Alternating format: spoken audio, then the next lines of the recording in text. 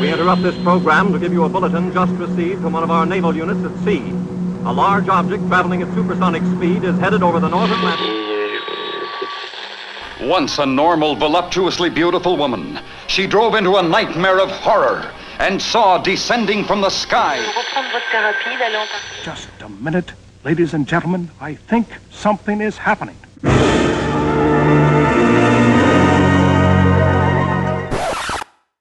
Ooh, I feel retrogasmic. Retrogasmic.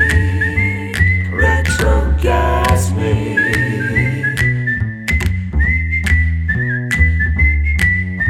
With Didi Deluxe and Hetty Le Bomb. Welcome to the Retrogasmic podcast. I'm Didi Deluxe. And I'm Hetty Le Bomb. So first off, we'd just like to say thanks to everybody that supported the launch of the podcast last week. The love you've all shown on social media. We've had some really great feedback. Thank you for that. We really appreciate it. As of today, we're up on iTunes and iHeartRadio as well. So please feel free to hop over there and give us a review because that all helps. On today's show, we've got Tony Daunt. It was fantastic having him in the studio. He's got a new album coming out later on this year. We've also got the vintage trivia. Yes, and we're also going to call our roving reporter Winki and see what she's up to today. Okay, so we're going to kick off with an exclusive. This is the title track off of Tony's new album. It's called Unlovable Man.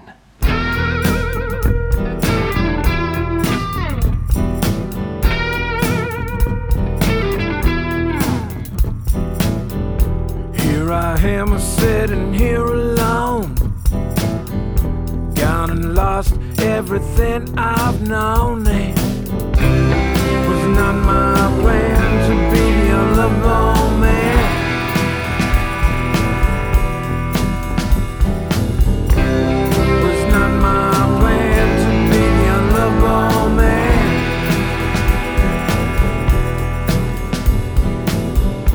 Here I am running near or far, lost myself in the back of your car, and it's not my plan to be the unlovable man.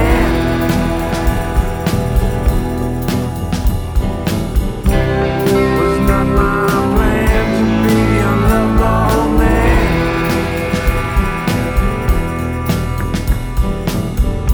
There's a game that I wanna play, yeah. Will she come and will she stay?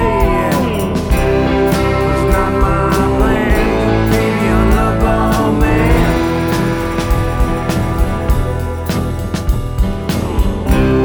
It's not my plan to be the unlovable man.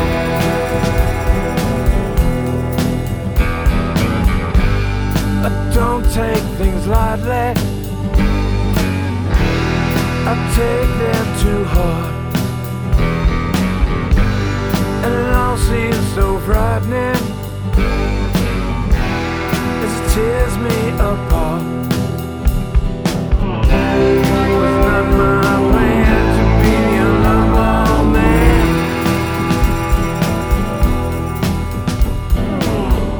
It was not my plan to be the unlovable man. Yeah, yeah.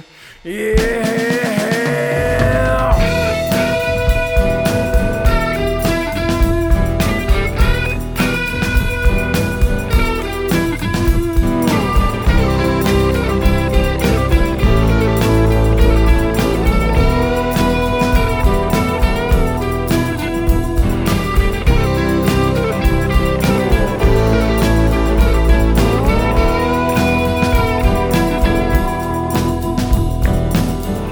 There's a game that I wanna play, yeah. Will she come and will she stay, yeah. It's not my plan to be the unlovable man.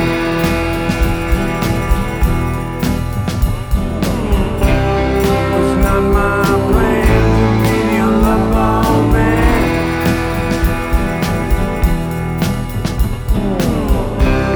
It's not my plan to be the unlovable man.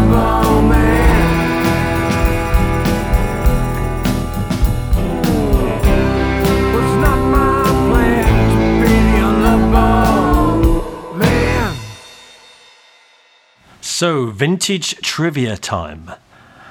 What's this week's question, Dee Dee? Okay. What was Elvis's first single?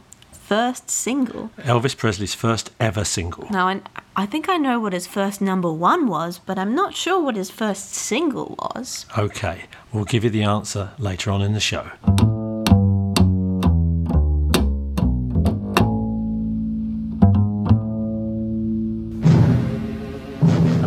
I give you my word that I will restore your face. Restore all your beauty. You will cringe as the demented doctor experiments with a girl's trusting innocence. You will flame to the stark ritual of a beautiful girl's last searing dance. As tragedy forever mars her loveliness, leaving her to face a world of terror. Just in time for Halloween in 1960, it's Atom Age Vampire. Spoiler alert, there are no vampires in this film. Oh, Pierre! Pierre! This is an Italian movie about French people who only speak English. The story follows a Jane Mansfield lookalike stripper who loses her beauty in a horrific accident and seeks help from a secretive mad scientist to restore her. The treatment works, but at a terrible cost. There's no one who can help me now. No one. Let me go away, please. There's no doubt of it. Yes. She's disfigured forever. As if by a cancer that's beyond control, like leprosy. Well, which is it? Cancer or leprosy? No, it's tuberculosis hemorrhoids. Every drop of Derma 28 represents months of work and anxiety. And when the day comes when we can prepare it as rapidly as we do Derma 25... Give me your arm. Despite a totally nonsensical script and some truly awful acting, this film is still worth watching, even if just for the outfits, including the leopard fur coat of my dreams. The musical score is quite good, and there is an impressive performance by an uncredited exotic dancer about a third of the way in. 3 out of 5 from me. It's middle of the road terrible.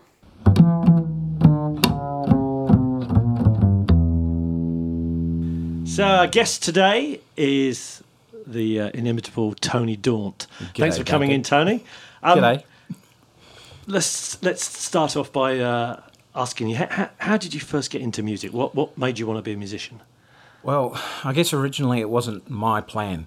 So I was a fearful little boy, and I wasn't any good at sport. I didn't like it at all. Right. So I guess in the way I grew up, we had to do something, and so I was told I had to play an instrument. So that started out with me getting a piano lesson, and my first piano lesson, they worked out I only had 9 fingers, you see, and the 10th one was bent over like a hook, and not only was the piano teacher a little bit awestruck by the whole thing, she sent me home. So she went, no, there's no way you could play piano with 9 fingers, so that's it, you have to go home. So I decided I had to pick another instrument, so I went to Mum and said, I'd like to play trumpet. I really like the idea of playing trumpet. So Mum said, well, Tony, I'm really sorry, but there's a slider on the trumpet that you need to use your little finger in. And because you don't have your little finger, you're not going to be able to play trumpet. So I went, okay. So then they came home with a little classical guitar. Third time lucky. Third time lucky. So I played around with that and ended up learning how to play guitar. Anyway, the funny thing about that story is some years later I ran into a trumpet player. And I said, yeah, no, I always wanted to play trumpet, but I couldn't because my finger. And he turned around to me and he goes, oh, it's the wrong finger, it's on the other hand. So I went, okay, so I went back and saw my mum and said, Mum, funny thing, I ran into this trumpet player and I actually asked about it and he said, you know, it's on the other hand. She goes, yeah, I knew that, I didn't want to hear you practice. Oh, class. You imagine if you'd have been a trumpet player, things could have turned out very different. Things would have been very different, yeah, exactly. Tony Daunt and the Philharmonic. Yeah, so, but then at high school, I ran into, you know, all the usual, I guess we all ended up little punk rockers because, you know, it was the late 70s, early 80s. And knocked around with a few guys at school and got a bass guitar, and we started up a school band, and that went absolutely nowhere. But anyway, just continued on from there. Anyway, funnily enough, Swampland's new guitar player is the 14-year-old, was the 14-year-old that I used to play around with at school. So, yeah, it's funny how things go around in full cycle. That's fantastic. Yeah. And did you keep in touch all that time, or did you just kind of reconnect? Facebook. Facebook is an amazing thing. There is a good side to Facebook, and that is, you know, the amount of old friends that you end up in contact with. Sure. So, yeah, so that's Rick Fisk, and I also ran into another friend who's Nick Ripton, and yeah, so I get to hang out with my old classmates. That's fantastic. So what's the lineup of Swampland at the moment? So Swampland is Rick Fisk. He's the new guitar player. Yep. Jamie Vodanovic is the bass player, and he was the existing bass player. And then we've got Sean Rundle, who's a new drummer, who's come on board, and he pretty much came with Rick, so those guys have worked together before. Cool. And who's left? Oh, that'll be me. Yeah. I'm still there. Great. Now, you've got the Swampland project, and you've got the Tony Daunt and the Dauntless project. Yep. Do you kind of alternate between the two, or do you try and run the two things in parallel as much as possible? Oh no, they're separate. They're separate, but they're the same. So, but do you have to kind of put one on the back boiler while you're working on the other one, or are you gigging with both, or how do you make it work? No, I think one thing we've got in common is I've got 100 things going on in my head right now, and I just keep them all going. Great. And Monday nights TD and TD, and Thursday nights Swampland, and I put on a different guitar for each band, and it's a different persona for each band, I guess. So when you say it's a different persona, are you creatively, are you getting different things from the two projects? Or is it... Oh yeah, completely. So if you can imagine, if it was therapy for me, if you could imagine that Swampland deals with my anger issues, right, and then and TD deals with my sadness. Okay. If you can imagine. Yeah, that. that kind of makes sense. No, that's cool. So, Swampland, from what I understand from talking to you earlier, it's been really a singles band as far as releases are concerned. You've released four or five singles, and so that's far. So we did one single. The plan there was to do a single and a video. So every single was a video release. So we did 4 of those. And up until this point, and then we went on hiatus because Thomas Landon Lane went overseas for a short period of time. He's been there for about 2 years and he hasn't come back. So I had to face the realisation that he wasn't going to come back, and so then we reformed with different people, and now we're looking at doing an album, but for me it's really important to also get those video releases out there to make it accessible to people on YouTube. Sure. Now, do you make all your own videos, or have you got a team you work with, or? Well, in Swampland, Paul Taylor did all 4 videos. Okay. And they're amazing videos, and if you understand that it's just Paul and a camera, and the way he operates is just amazing. Yeah, no, I've seen they're really cool. They are good. Yeah, no, he's brilliant. Now the new album, the Tony Daunt one. Yeah. That's The Unlovable Man. The Unlovable Man. That can't be about you. Well, definitely at times. There's definitely times that I pondered, why am I the unlovable man? Why me? Why me? So you said earlier you don't have a release date for that, but is that going to be early next year kind of thing? Are you thinking, or? Yeah, I really don't know. I'm assuming it's going to be early next year. Right. It just depends what the record company and the publicists cook together, because that's so what label's that on? AAA Records. Okay. Yeah. And that's with Matt Smith. Yep. And recorded at Red Z's. Plug. And I said Red Z's. That's a funny story. It's actually Red Room recording. Red Room, Red Z's was a place in Brisbane I used to record at. So the new album, how does that differ from previous Tony Daunt albums? Well, the first album was definitely a labour of love. It was something that was put together over songs that I'd written over a 20-year period. They were songs that I always had a passion for, but I could never get them to fit properly in the projects that I was in, and they just kept pulling at me and pulling at me and pulling at me.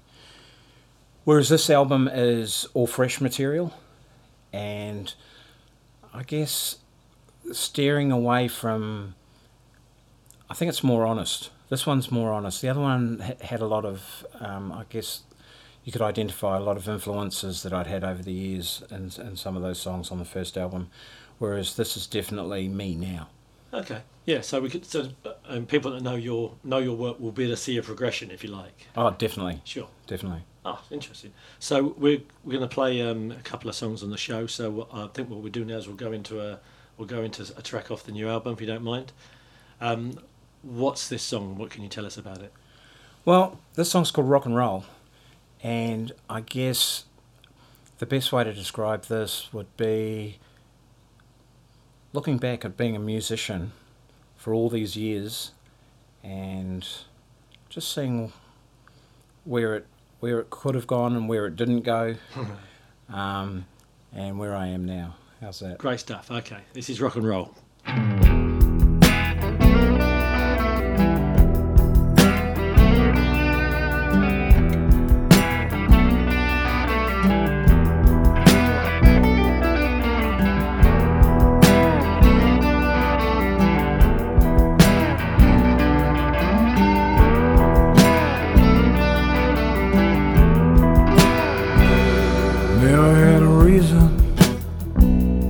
Never had a goal.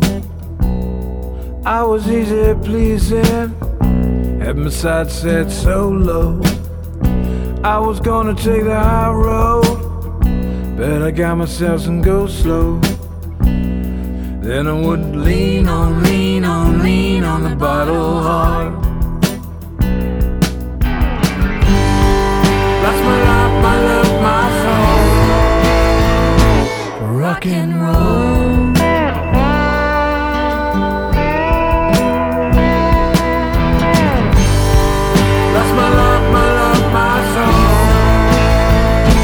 Rock and roll. Wasn't for the money, I kinda liked the fame. Thought it cool to be a junkie, hip to be insane. Didn't wanna be the mainstream, I guess I got my dream. Then I would lean on the bottle hard. That's my life, my love, my soul. Rock and roll.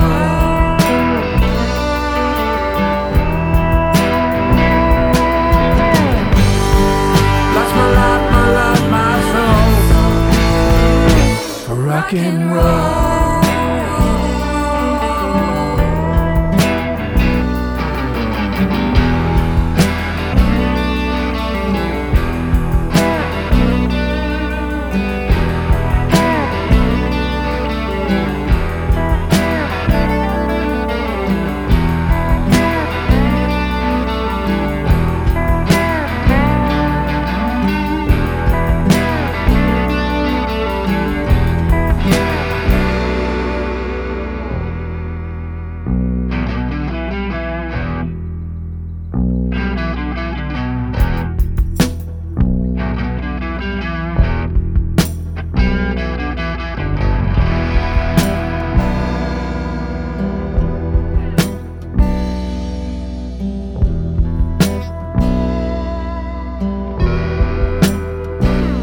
Playing all the dive bars, hanging with the try-hards, looking for the right start, right break, right time. When I got a good sound, wait around to get found. Then I would lean on the bottle hard. Lost my life.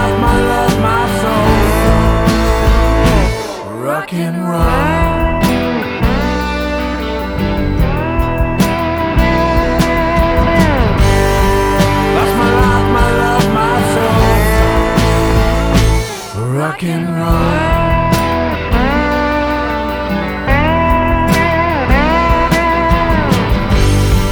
That's my life, my love, my soul. Rock and roll.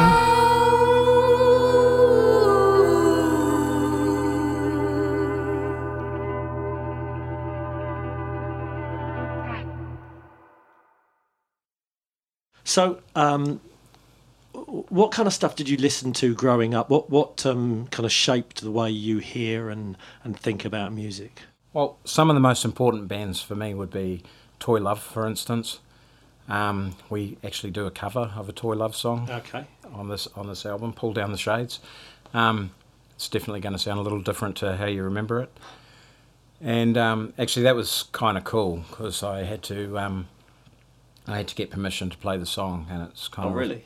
You couldn't just do a cover and credit the writers. I was led to believe that getting permission was a better way of going about things. Sure. And that was kind of really cool. Getting in contact with my childhood idols and asking if I could cover their song, and them saying, "Yeah, we can't wait to hear it." So that was good. Especially in the 80s, it was all, the Clash and the Damned and the Jam. Actually, I think I was listening to the Jam. I think the Jam were playing when I walked in here this afternoon. That's right. So that's kind of what I grew up with, and then I moved over to Australia, and things changed a little bit. People, the punk scene over there was different. So there was like the Gun Club was an influence. Tex Perkins had a band back then called Tex Deadly and the Dum Dums, and I guess there was a kind of like this country. It was pre what we call psychobilly now. Yeah, like country punk kind of thing. But sure. I mean the Meteors were around, I guess. But it was like country punk, and I kind of that was kind of huge for me. But it's really funny because I get labelled with a lot of stuff. So people will come and say that I'm heavily influenced by, say, Nick Cave or Johnny Cash. But actually, my influences are a lot more closer to home than that. Yeah. So I'm probably more influenced, honestly, by Bernie Griffin, Dave Kahn, Tammy Nielsen, real people that I've met and seen, whose careers and attitudes have shaped what I'm doing today. That's a fair point. I think you see that quite a lot when you talk to people about other musicians about their influences. That obviously, Nick Cave is something that springs to mind, especially when you see you guys live. Yeah. There's definitely a flavour of that there, but it doesn't necessarily mean that you're a huge Nick Cave fan, and that's what made you want to sound like that. Exactly. So, and that's something that we've come across before. So no, that's just it's a fair point. So. Talking about the fact that your, the original Tony Daunt songs kind of came out of your early songwriting kind of endeavours, and then as you've moved forwards, now it's becoming more about what's coming out of you and kind of your sound and your kind of transmission of ideas. What do you think further down the line? I know it's a difficult question, but where do you think it's going to go in the next couple of years? I think the main thing is some of the songs I wrote earlier, I was trying to fit into formats, Right, yeah. Trying to write a country song or write a punk song or write a grungy song, yeah. Exactly, and now that's of little interest to me to try to fit into those formats because, I've come to understand that the instruments around me will give it that flavour, So if you've got Americana instruments, you don't necessarily have to play in a strict country style to have a country sound, So I think being able to let go of those parameters gives you the freedom to explore lots of stuff. Sure. So let's listen to another song off the new album, which I guess we're almost getting an exclusive on this because this will go out before it's released. Am I right in saying that? That's correct. Yeah. Fantastic, exclusive, Hetty. Yes. So tell us a bit about the next song. Well, this one's called Methadone Days, and it's a little trip down memory lane, just remembering when the methadone program was a popular pastime for a lot of people I knew. Right, okay. Let's run it.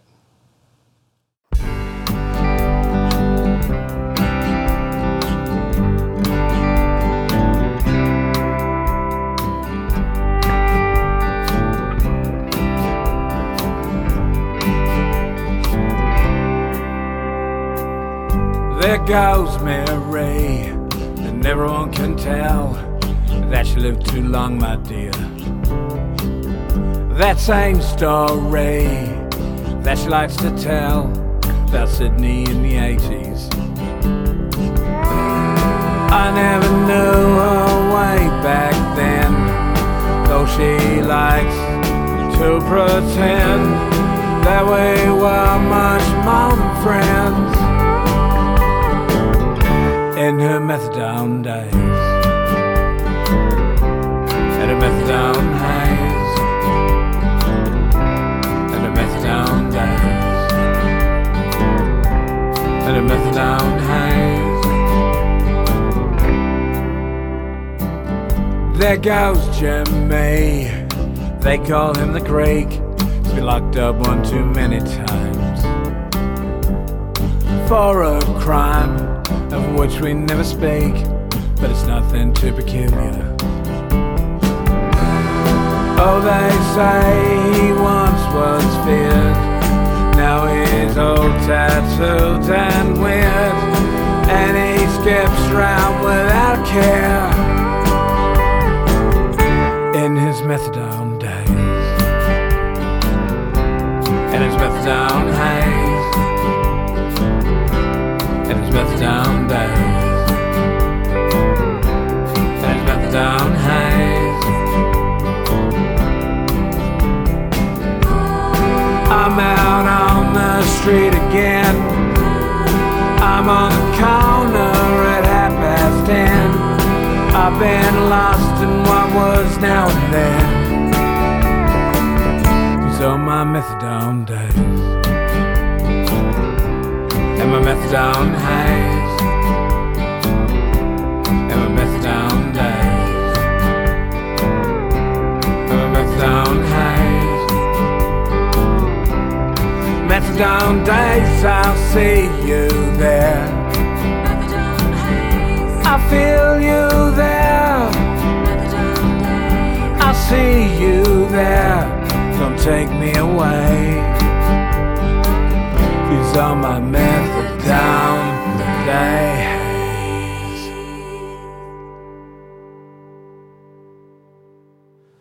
Great stuff, fantastic. Okay, so Tony has kindly agreed to give us a competition prize. So for a copy of Unlovable Man, the new album, which doesn't have a release date yet, but will be sometime early next year, we suspect.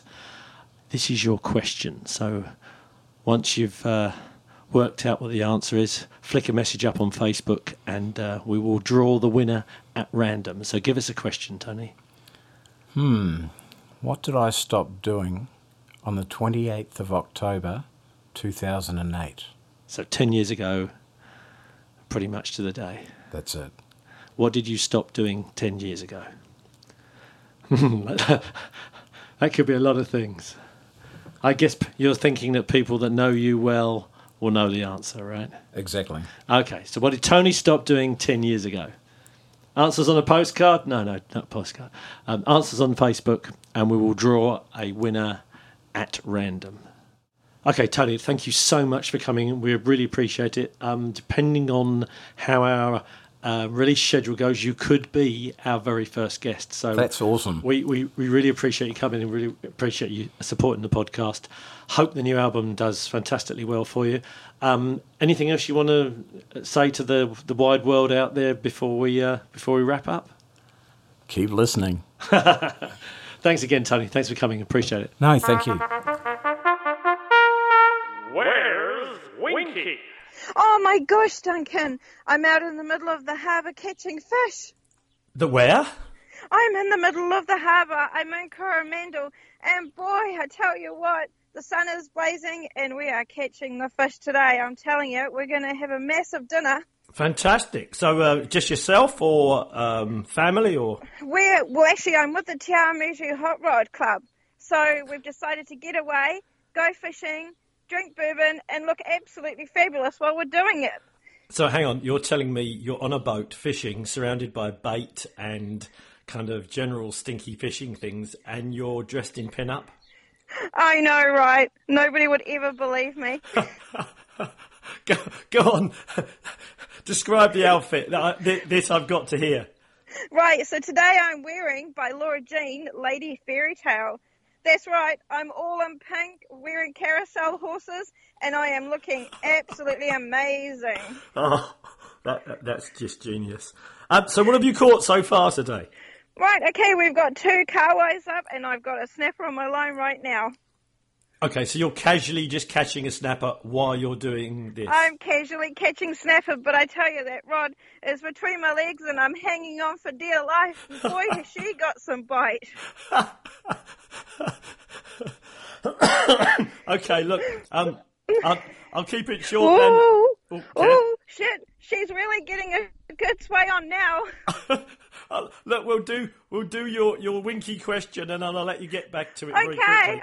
Okay. Oh, okay. I'm hanging on. Right. So, if you had to hide a rhinoceros in your house, where would you keep it? Oh, definitely under my mother's seat. Under your mother's seat? Yeah. Does she have a seat that's like 4 meters high then, or something? Oh, she has a very big puffy seat. But the problem is, my mother, when she's watching all those reruns of Coronation Street and Emmerdale, boy, she's tucking into those biscuits. So you're worried about the rhino getting squashed, or the rhino only being able to live off breadcrumbs and biscuit crumbs? I'm actually a little bit worried about the rhino eating my mother's biscuits and then having to deal with a very unhappy mother. Okay, this is the most surreal 5 minutes of my entire life. Thank you, Winki. Wow. Enjoy your fishing. See you later. See you later. Bye.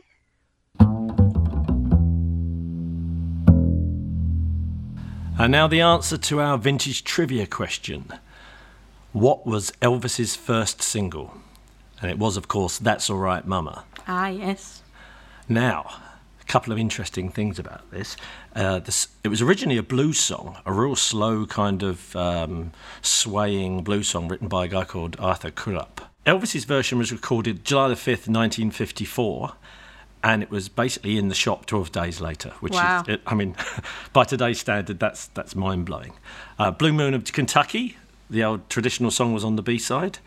Rolling Stone lists it as number 113 in the 500 greatest songs of all time, which is pretty cool. The guy that wrote it, Arthur Crudup, was credited as the composer on the label and given full recognition, but even as late as the mid-1970s, he was still fighting to get a single cent in royalties. It just shows, back in those days, no contracts and... Whoa. Yeah, there were a few things like that around Elvis, unfortunately. Yeah, from, what you read about the history, it wasn't so much Elvis, but his management and representation that caused the problems. The old Colonel wasn't the straightest shooter, was he? The recording session is remarkable.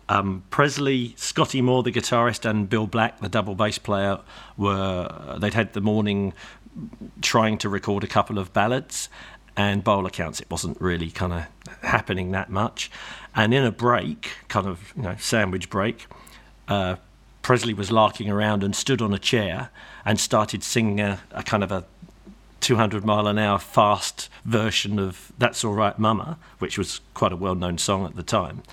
And Sam Phillips, the owner of Sun Records, stuck his head round the door and kind of wondered what was going on, and while there was all the malarkey and bajapery going on. And he said, I like that. Play it through a couple more times. So they basically ran it 2 or 3 times. And then he said, OK, we'll record it. Now, the version that's on the single was the 3rd time they'd ever played it together. It was 1 take around 1 microphone. Now, just let that sink in. That's real talent right there. I mean, that's just... No overdubs, no auto-tune. No Pro Logic software, no layered up stuff. I mean, that's exactly what happened in the room at that time. One microphone. Magical. It's just astonishing.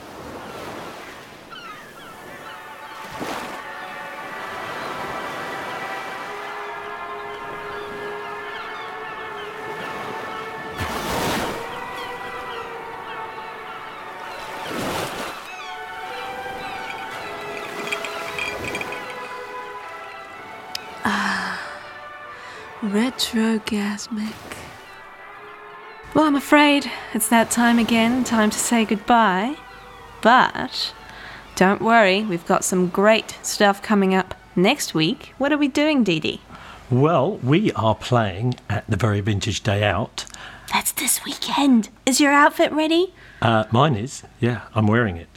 Oh dear. Well, I've got at least 3 outfit changes before I even leave the door, so... It's going to be, it should be a fantastic weekend. I'm especially looking forward to doing the Tiki Party on the Saturday night. That's going to be a scream. So if you see us, come and say hi. Now we will, don't bite. No, we will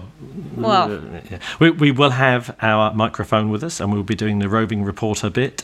Hopefully, we will put out a Very Vintage Day Out special shortly after the event. See you there. Bye. See ya. Retrogasmic.